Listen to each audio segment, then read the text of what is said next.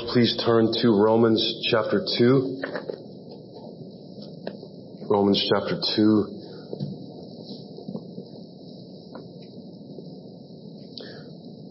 Paul is teaching us that every human being is accountable before God for their actions. Every single one. Therefore, every single person is under wrath because we cannot perfectly obey and we cannot help but sin. At its essence, all sin is giving glory and honor and praise and value to things that aren't God as though they were gods. We are willful idolaters, is what the Bible teaches. Every single one of us this morning, all of us. And we are all without excuse. We know when we are doing what is wrong. There may be certain situations where we're not sure what the right decision is, but we all know when we're doing something that isn't right, but we do it anyway. All of humanity has been rebellious in relation to our Creator. And now that Jesus Christ has brought the new world, the new age, the new creation into the old, the wrath of God is currently being poured out on all the wickedness of people He has given over to pursue their own desires. And Scripture teaches that God's ultimate judgment is based on our deeds. And He will most certainly judge impartially the Jewish person first and also equally the Greek, as Paul calls them, or that culture at that time, non-Jewish persons. How can we escape this judgment? As we move on this morning in chapter 2, Paul not only brings the reality of impartial judgment with him from chapter 2 verse 11, but expands on it in terms of what it would mean then if God judges impartially. What would it mean to perish as a sinner in verse 12 or as a righteous doer of the law in verse 13, regardless of whether or not one had the revealed instruction in the Old Testament, what is called the Torah in total. Paul's main point in this section is his indictment of the Jewish people and even the Jewish Christians in Rome for having failed to keep the law, even though they, as Jewish people, had the distinct advantage of calling themselves Jews, God's people, and had possessed and heard the instruction of the Old Testament. By doing this, Paul demonstrates the equality of the Jew with the Gentile under judgment and wrath, which means the belief among the Jews that they had that the things that set them apart as Jews gave them an advantage in judgment was horribly mistaken and horribly incorrect. The undeniable depth of human guilt before God means that any advantage one may try to claim before God is absolutely worthless, since God saves only by the inward work of the Holy Spirit on us and in us. And so let me pray and we'll head into this passage. Father, I ask this morning that you would give me grace to speak the words of life and truth by the power and influence and overshadowing of your Spirit. God, I pray that we would all be able to hear the word, that we would take you seriously and your word seriously. Open every ear from the youngest to the oldest here for the sake of Christ. And I ask it in His name. Amen. Verse 12 of chapter 2. For all who have sinned without the law will also perish without the law. And all who have sinned under the law will be judged by the law. For it is not the hearers of the law who are righteous before God, but the doers of the law who will be justified. These first two verses simply elaborate on verse 11. In verse 12, what becomes clear is that whether or not a person can be considered a sinner does not depend on whether or not one had the written code from God like the Israelites did. It's not like you're free and off the hook and not a sinner if you didn't have the Mosaic law in front of you. Hearing the law, that is, being in the position as Israel was to literally hear and have it read to them and read it themselves and have it taught to them, is not what justified a person before God. That's the same thing as saying being uniquely Jewish does not justify a person before God. It's not the hearing of the law, but the doing That is the obeying of the law that justifies a person before God. And you have to listen to Paul because you think, well, is he contradicting himself? No. If you were to do the whole law, you would be justified by it. But nobody has ever done that and ever will. The book of Leviticus explains very clearly that that's how the law worked and the covenant to which it was attached. You do this, you live. You don't, you die in judgment. Whoever does the law will be justified before God. Doing the law meant perfectly obeying it, having no sin, which would require all of us or any of us that dared do such a thing to have a different nature than any other human being in history. God judges for justification without any partiality whatsoever. Have you been completely obedient? Are you without any sin? Then you're justified. It doesn't matter who you are, or where you're from, or how much money you have, or what class you belong to. Jew or Gentile, if you did the law, you were going to be justified. Now that begs the question, right? How can Gentiles do this law when they hadn't even heard it, many of them not even knowing it exists, because it hadn't been revealed to them as it had been revealed to the Jews? That's verse 14. For when Gentiles who do not have the law by nature do what the law requires, they are a law to themselves, right? So if a Gentile man that doesn't know there's a commandment not to commit adultery doesn't commit adultery, in a sense he's obeying that law, even though he doesn't have it. By nature do what the law requires, they are a law to themselves, even though they do not have the law. They show that the work of the law is written on their hearts, while their conscience also bears witness, and their conflicting thoughts accuse or even excuse them on that day when, according to my gospel, God judges the secrets of men by Christ Jesus. So, the fact that the Gentiles didn't possess the written code as Israel had it doesn't mean they're at a disadvantage for that reason when it comes to whether or not they can be justified, because they are law to themselves, Paul says, and they have the effect or the work of the law that's in the world written on their hearts. Meaning there were things for Gentiles that had never heard the law, didn't even know it exists, that for them performed the same function the written code of the law did for the Israelites. In other words, no one lives without a law of some kind that they should be keeping, a code they should be living by, even if they make it up based on what they feel and know to be right and wrong, because there is a sense of right and wrong in them given to all by their Creator. So Martin Luther says then that in reality, no one is really without the law, technically speaking, because God considers all guilty as sinners because they've broken the law or a law. We as human beings break any law we know we should live under, even when it isn't the Old Testament written code of Moses. And to break the law in one area makes you a lawbreaker. You don't have to break a certain amount. That's all it takes. Those without the written law code of Moses, the Gentiles, in this text have at least three things testifying to them and about them in the same way the written code testifies to the works or those lacking of the Jews. Number one, the fact that sometimes they do the partial work of the law without even knowing it. Secondly, they all have an internal evaluator, if you will, of the rightness and wrongness of the things they do, a conscience. All human beings have this. I just watched the new Pinocchio Friday night. We all have a conscience. You don't need a little tiny cricket to come and tell you that, right? It's in the movie.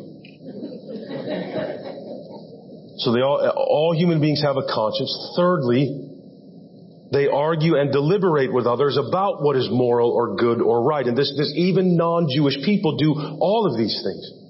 Right? There's always discussion and argument over what is moral and good and right. And it changes throughout history, doesn't it? It changes over time. Things that were considered moral, 100 years ago are considered horrible today, and vice versa, and on it goes.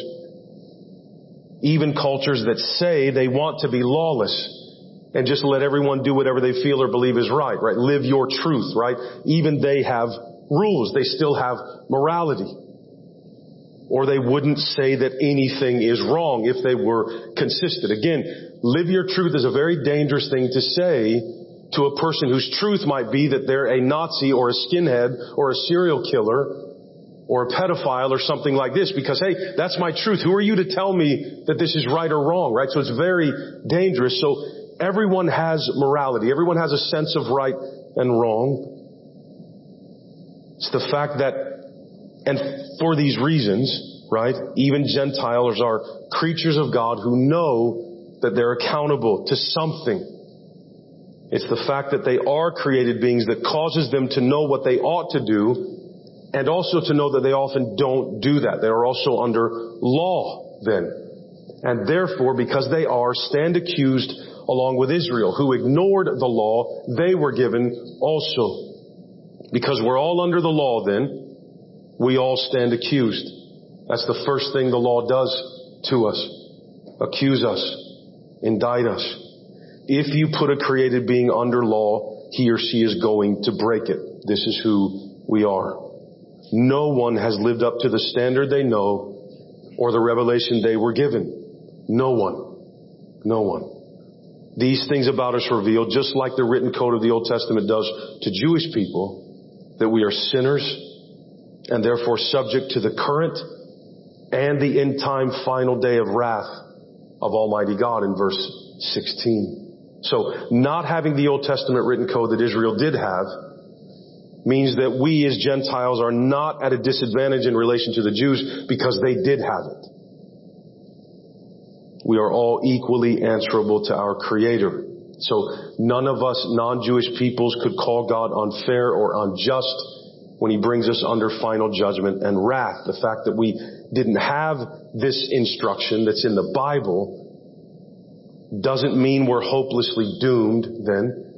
It doesn't mean we play second fiddle to Israel and God doesn't really care for us like He does for the Jewish people. God cares for Gentiles as much as He cares for Jews, so much so that He brings them all equally under the same standard and His judgment and wrath, so that all may see that we are a law unto ourselves and therefore may also come to a recognition of our sin and our need for a Savior. So Paul makes his point that the Jews have no advantage when it comes to being justified before God because they had the law. Because all the law did for them is what any law does for all humans, proves our sinfulness and guilt. Again, is Paul saying you can be justified by works? Sure, if you do them all perfectly. Paul is not arguing the means of justification at this point. He's trying to make the point that no one is going to be justified by the law. Those who had it, broke it. Those who didn't, broke the knowledge of law and right and wrong that they did have. We are guilty. We are guilty. And every Christian in this room is still sinning and rebelling against God in one or many more areas. We pick it up in verse 17. But if you call yourself a Jew and rely on the law and boast in God and know His will and approve what is excellent because you are instructed from the law, and if you are sure that you yourself are a guide to the blind, a light to those who are in darkness, an instructor of the foolish, a teacher of children, having in the law the embodiment of knowledge and truth, you then who teach others, do you not teach yourself? While you preach against stealing, do you steal? You who say that one must not commit adultery, do you commit adultery? You who abhor idols, do you rob temples? That's a very interesting thing to say. You who would preach against having idols, do you steal money that comes into the temple showing that you love money? That you have an idol while you preach about abhorring idols? You who boast in the law dishonor God by breaking the law, for as it is written, the name of God is blasphemed among the Gentiles because of you. So clearly, Paul is speaking primarily to those Jewish Christians in Rome that still were clinging to the fact that they were Jewish as some kind of advantage, looking down on the Gentiles, causing disunity, threatening the spread of the gospel, all these things.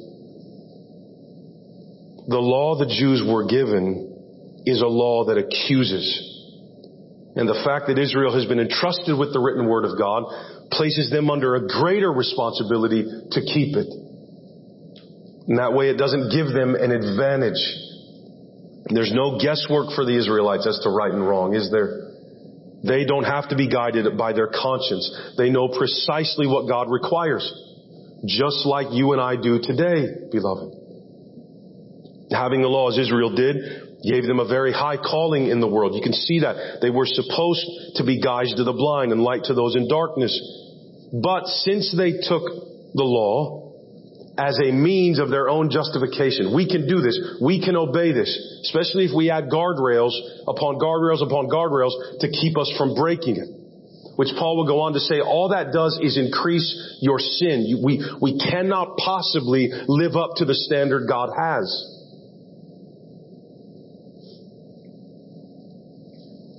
Since they look at the law as sufficient to bring about their justification, the book of the law has become darkness to them. In other words, their self-justification efforts, their belief in themselves, these things are killing them, blinding them. And as a result, their behavior and false trust and false worship don't result in the praise of God. Instead, in verse 24, others actually mock God, because they can see that those who claim special status and had the law can't keep it.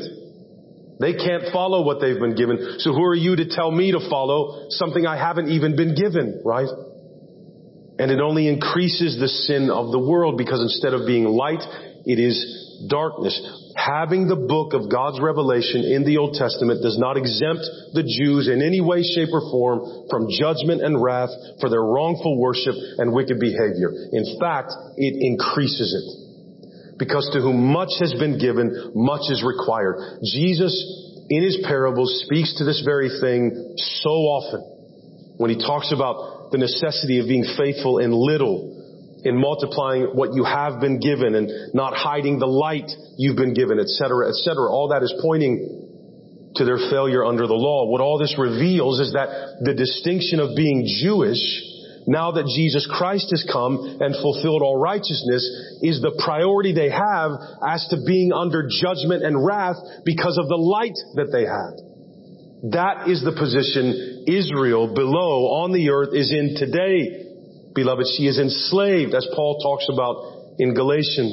So Paul's purpose here, what he's trying to do to the church in Rome, is bring the Gentiles up in the eyes of Jewish Christians from dogs, as they called them, and non-persons basically, to creatures of God just like they are, in the same relationship of accountability to their Creator. Jews and Gentiles are on a completely level playing field of law. That is, we both stand together under God's wrath. If the Gentiles are elevated in this way, that is, if they're brought up to the level of responsibility before God in the eyes of the Jewish people, the Jewish Christians, namely here in Rome, and the Jewish ones, are brought down from what they believe is an elevated status that keeps them or exempts them from judgment, then everyone in the church, everyone in the world is right where Paul wants them. Equally disadvantaged and shut up underneath Madam Sin, capital S, accused by the law, liable to judgment, facing God's coming day of wrath. Because it's there and only there that the only means of justification is shown to be the gospel. They're all in need of a Savior to absorb that wrath for them and bring them through it. We're all in that place if we accept Paul here. And that's what Paul's after in this section, trying primarily to convince, first of all, these apparently aloof Jewish Christians in Rome. All will be judged in verse 16 according to the gospel Paul preaches. We're all under that one thing, the gospel of God. It is only by way of the gospel that the promise of forgiveness of sins can be given. It's only by way of the gospel that the righteousness God requires can be received. And that's only by faith. Only through the gospel can one pass through the wrath of this day and the last day. And beloved, in this is our comfort. Everything will be judged in light of the gospel. Praise God that this is the case. All our sins, all our guilt will be judged based on whether or not those things have been covered by Jesus.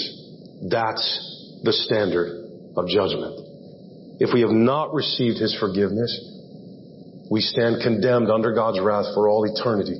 It doesn't matter what we've done. We've broken something. And if we have received His forgiveness, regardless of what we've done, we will be justified and alive in Christ for all eternity. This is the demand the law makes of everyone. We must all possess a justifying righteousness, a righteousness that's good enough to approve us to God. And only in Christ, who is proclaimed to us in the gospel, can we have or hope to possess such a lofty thing. Verse 25.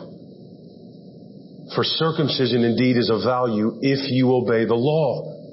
But if you break the law, your circumcision becomes uncircumcision. These last few verses here are earth-shattering revelation to the world at that time and continue to be. Because Paul is redefining the word Jew. That's what he's doing. We still don't accept that, but that's what he's doing. For circumcision indeed is of value if you obey the law.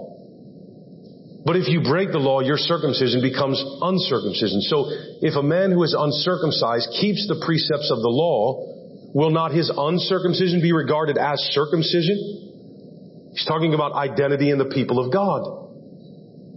Verse 27, then he who is physically uncircumcised but keeps the law will condemn you who have the written code and circumcision but break the law.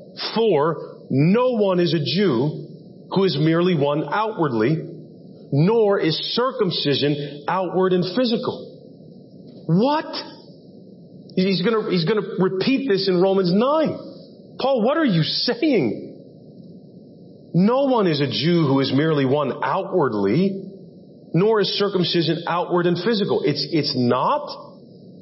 I can show you right now, Paul, like it's totally outward and physical. No, it's not. Because circumcision actually means identity in the people of God. But a Jew is one inwardly. And circumcision is a matter of the heart, by the Spirit, not by the letter or the law. His praise is not from man, but from God. This is an amazing thing to be saying. God's final day of wrath is at work even now. Talked about this from Romans 1, as all are enslaved to their idolatry and the sin that results from it. God's judgment will be impartial and based on deeds, what's been done. So merely having or hearing the Torah, the Old Testament instruction, brings no advantage whatsoever, we find out in Romans. The name and calling of Jew gives no exemption from God's judgment, gives no special favors. This means that circumcision, the physical identification on the body of one as a Jew, a descendant of Abraham physically, has no benefit actually if it hasn't been joined with the perfect keeping and doing of the law.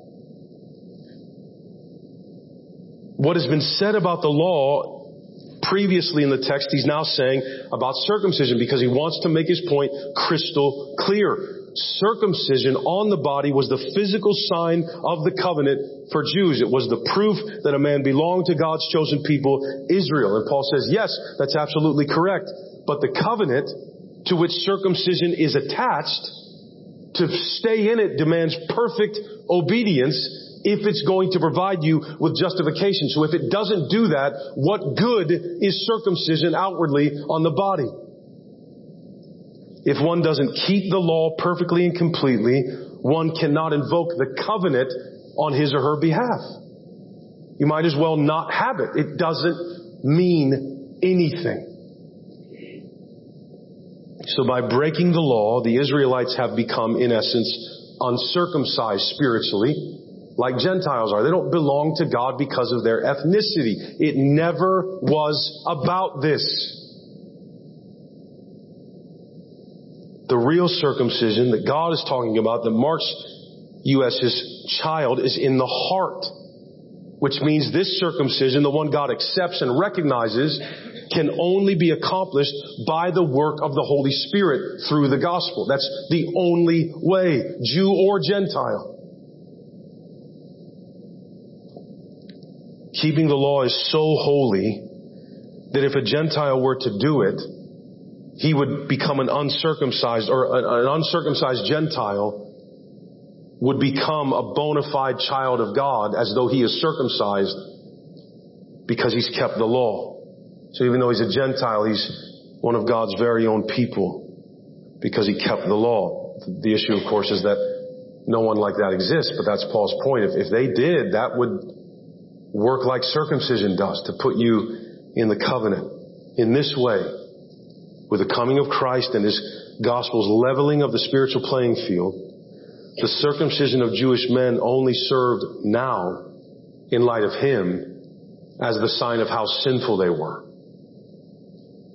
Since none of them accompanied that circumcision with perfect obedience to the law. Right? If a married man is about to commit an affair, he could take his wedding ring off, the sign of his covenant and his promise and pledge of faithfulness to his wife. You could do that. You could take it off and set it on the dresser or whatever. But if he keeps it on while he's sinning, it's not a sign of his faithfulness as a husband, is it? It's proof of his infidelity and his unfaithfulness. A wedding ring doesn't make one loyal. It doesn't change the heart and make a person who they weren't before. It simply shows that they should be. This was circumcision to Israel now that Christ has come. All their circumcision and receiving of the law was doing for Israel is proving how sinful they are. Right? Paul wants to make the point that no one can be justified by the law. It's impossible, because even if we have all of it, we break it. Whether we have it and know it or not, we break it. And if we did know it, like Israel did, all it's going to do is increase our guilt and culpability. So the righteousness of God, the righteousness God requires, will have to come from somewhere other than the law. That's the point Paul is trying to make so passionately here. If we are going to become righteous before God, that righteousness is not going to come from the law. We break the law. So Paul says something, again, absolutely earth-shattering here in the progressive testimony of Scripture. Let's look at 28 and 29 again. For no one is a Jew who is merely one outwardly, nor is circumcision outward and physical.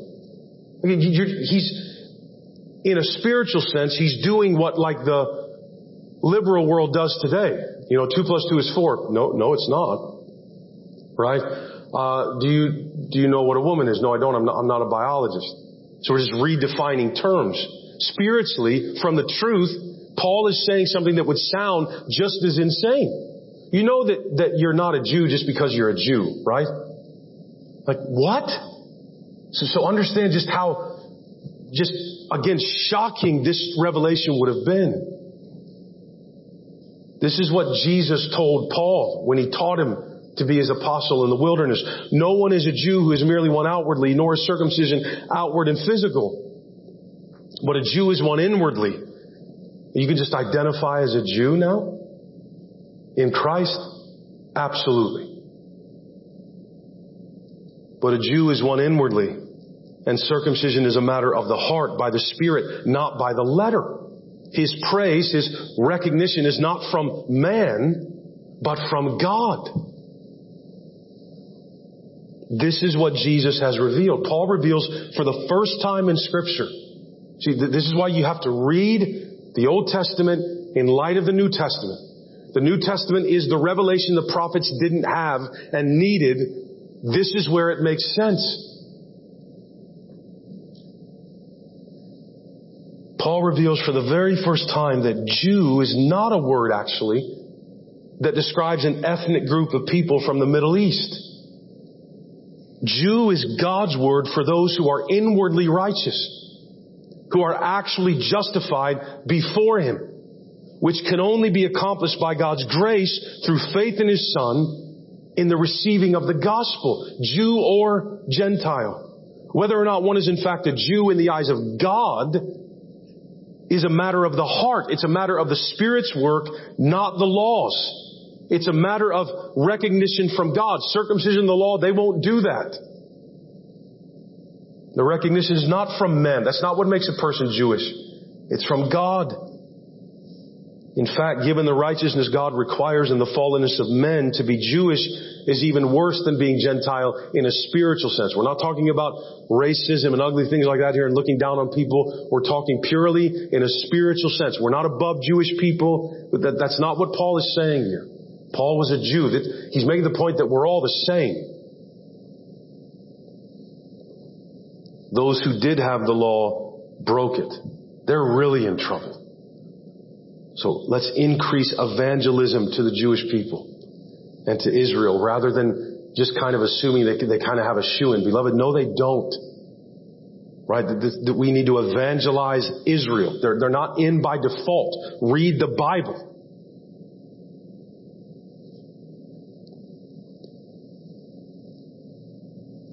Those who did have the law broke it. This is what we do. We sin no matter what we know to the contrary.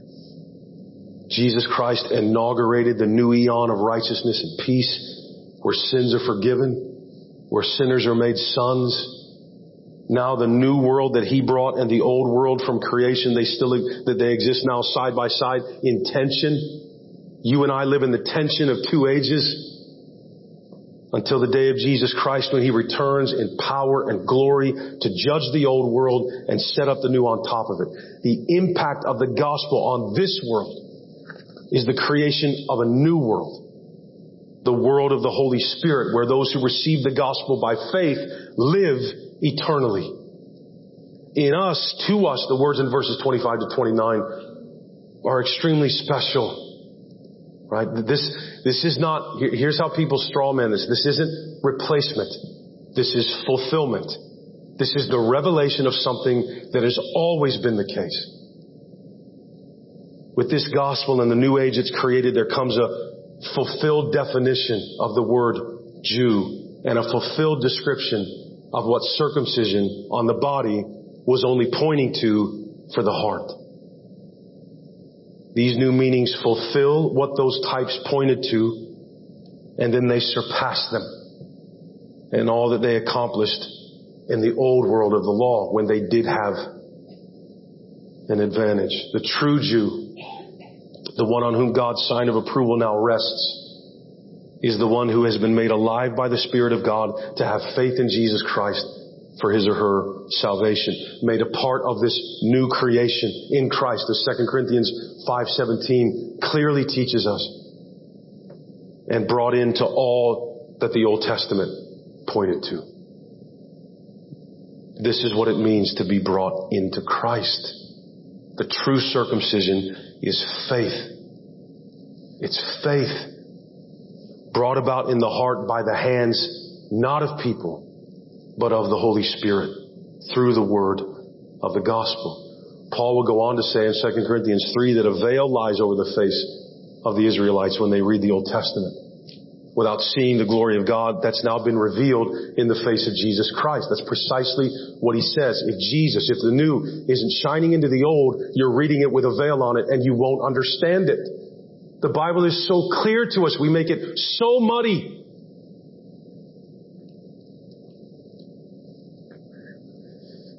And as a result of that veil, they still rely on their ethnicity, the following of the letter of the law, to be made righteous and considered God's own. And before, again, we would look down on them for this, we all do this in one way or another. We find something in ourselves, in our heritage, in our behavior, in our effort, in our works, that we think gives us a slight edge over other people, other Christians. So we look down on them, we judge them silently or very loudly. We brag about the righteousness we perform. We find our identity in it.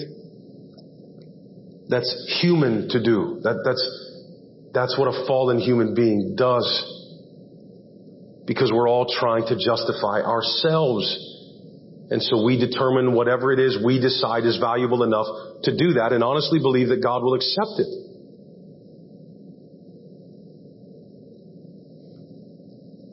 By contrasting the old way of the letter, the law, with the new way of the Spirit, the gospel in verse 29, Paul lets us know that's precisely the point he's trying to make here, what I've just been talking about.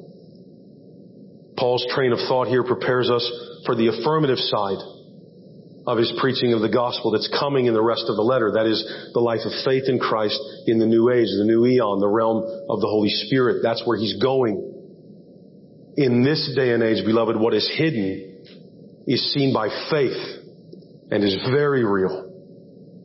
The last day will reveal it to everyone when God judges the hidden things of all men by the gospel. Jesus Christ will out everyone as righteous or unrighteous based purely on how we responded to Him.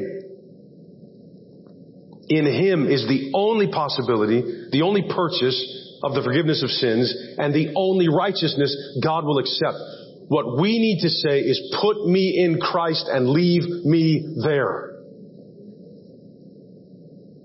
Nothing else. Rely on nothing else. That's what Paul is doing later in Philippians 3. I know I've done right. I know I've obeyed the law. I was a Hebrew of Hebrews, a Pharisee of Pharisees.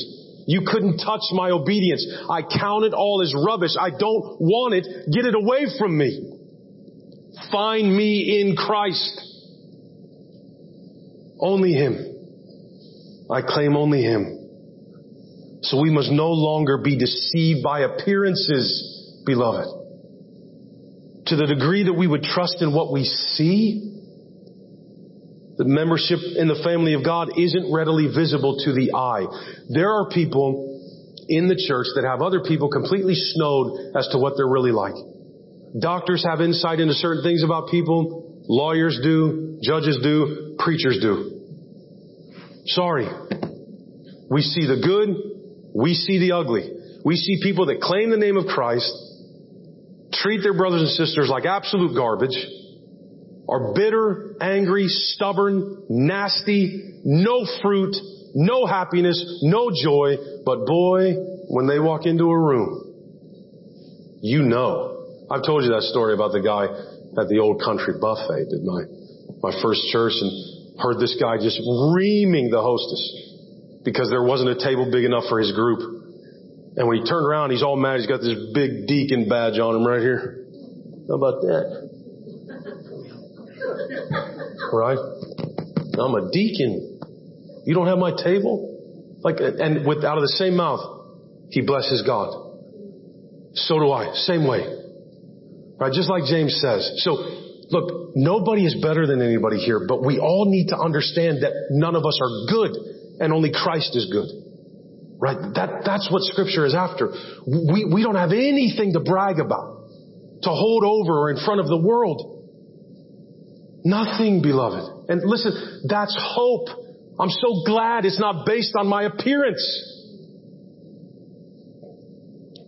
It doesn't matter how outwardly moral or clean or good a person is. The outward person does nothing to achieve one's justification or identity, one with the people of God. This is a work only the Holy Spirit can do in the heart of a person. Only the Spirit. Right? Just live on your knees. Right? Pray without ceasing. God, keep me in Christ. And He will. He is going to do that. Salvation, one's participation in the new age, their identity as a child of God is a matter now not of physical circumcision, not of obedience to the law, but of faith in Christ. It is a matter of the heart. And we don't decide what that looks like. That's not what I mean. God knows my heart. That's right. And He's going to kill you for it. So be redeemed and saved. Only God can judge me. Right. That's horrible news because we're all guilty. Paul does not deny there were privileges granted to the physical children of Abraham in history. Clearly there were, and he will go on to talk about that. In that sense, yes, of course they were advantaged and uniquely loved by God and His covenant people. But now that Christ has come, these things no longer have value. What they pointed to has come. Therefore, as Hebrews teaches, they've passed away. They've become obsolete, in fact. None of those advantages that they did have and privileges that they did have, none of them gave the Jewish people an advantage in escaping God's wrath and the judgment of our deeds. Beloved, if we are all going to be judged by our deeds, according to the gospel, then we not only need forgiven of all our sins, we better have someone else's deeds counted to us as our own. Because we cannot produce the righteousness of God. The coming of Jesus Christ, the life of perfect obedience that He lived in. Jesus only did the will of the Father, never sinned. That life is the life that was offered up as a sacrifice to God for the sins of the world. The righteousness of Jesus is the only thing holy enough to cover our idolatry. That's how great idolatry is, that's the only thing that could forgive it, but that's also how great His perfection is and His righteousness is. The righteous obedience and sacrificial death and resurrection of Jesus justify the billions that exist today and that have ever existed for all who receive Christ. It's that good, that worthwhile. Since He was indeed righteous, He was vindicated by God who raised Him from the dead. We need the resurrection. As Paul will say, if He doesn't resurrect, if His life wasn't good enough to be resurrected, our faith is in vain. Even our faith is in vain at that point. Isn't that amazing? The works of the law can't save. They don't justify. Circumcision, identity as a Jewish person doesn't save. It can't justify. And it all centers on Christ, because if Jesus didn't raise from the dead, faith won't even justify.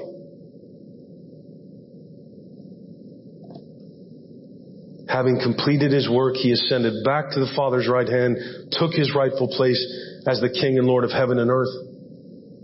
Believer, He is praying for you and interceding for you as we speak.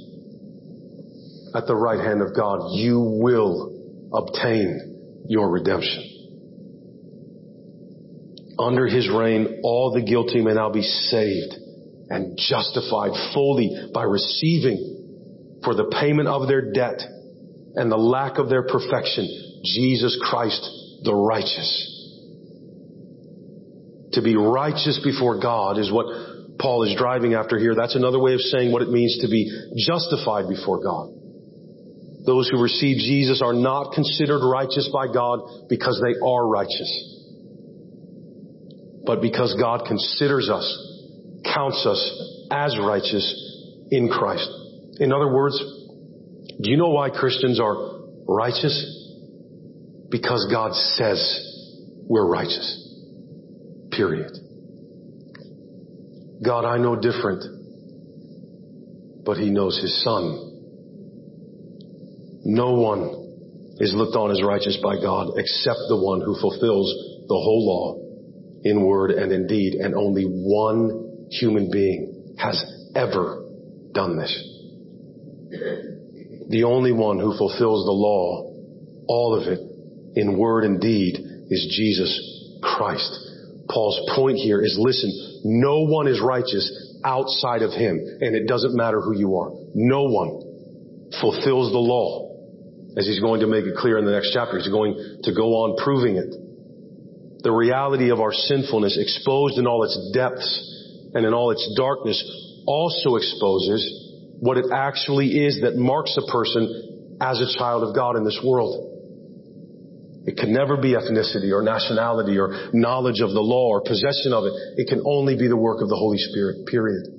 There's not another way to be justified, whether you're Jew or Gentile. The undeniable depth of human guilt before God means that any advantage one may claim before Him is absolutely worthless, since God saves only by the inward work of the Holy Spirit through faith in Jesus Christ. Paul is setting the stage for the doctrine of justification by faith alone. The whole Bible centers on that fact. By first proving the universal, indiscriminate guilt and desperation and sinfulness of every human being. Sin killed us all. There's only one way to be saved, to belong to God as His own dear child. Identity in the family of God is purely a matter of the heart. Again, that doesn't mean that salvation is a matter of what you decide it is in your own heart. It means that what we need for salvation has to be done in us and to us by the Holy Spirit. We must hear the gospel. We must receive the forgiveness and righteousness of Jesus. Beloved, every sin we commit and are committing,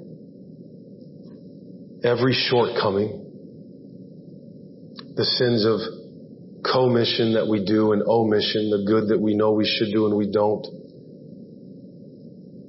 Scripture imprisons all of it under the sin of idolatry.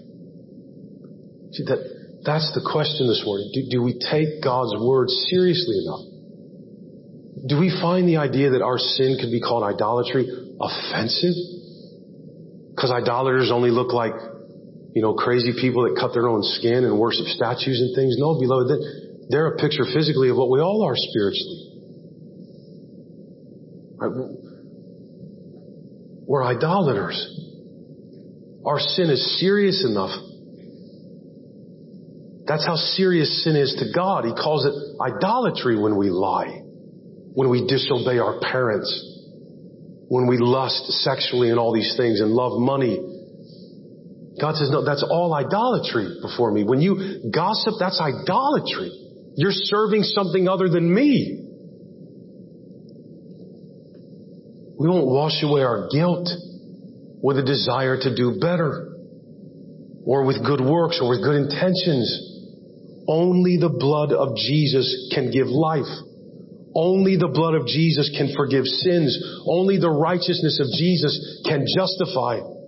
And this He will do right now and keep on doing for all who have or will receive Him. Full and final justification, salvation, redemption, sanctification, life everlasting. Receive Jesus Christ and live. Live. Look to Christ.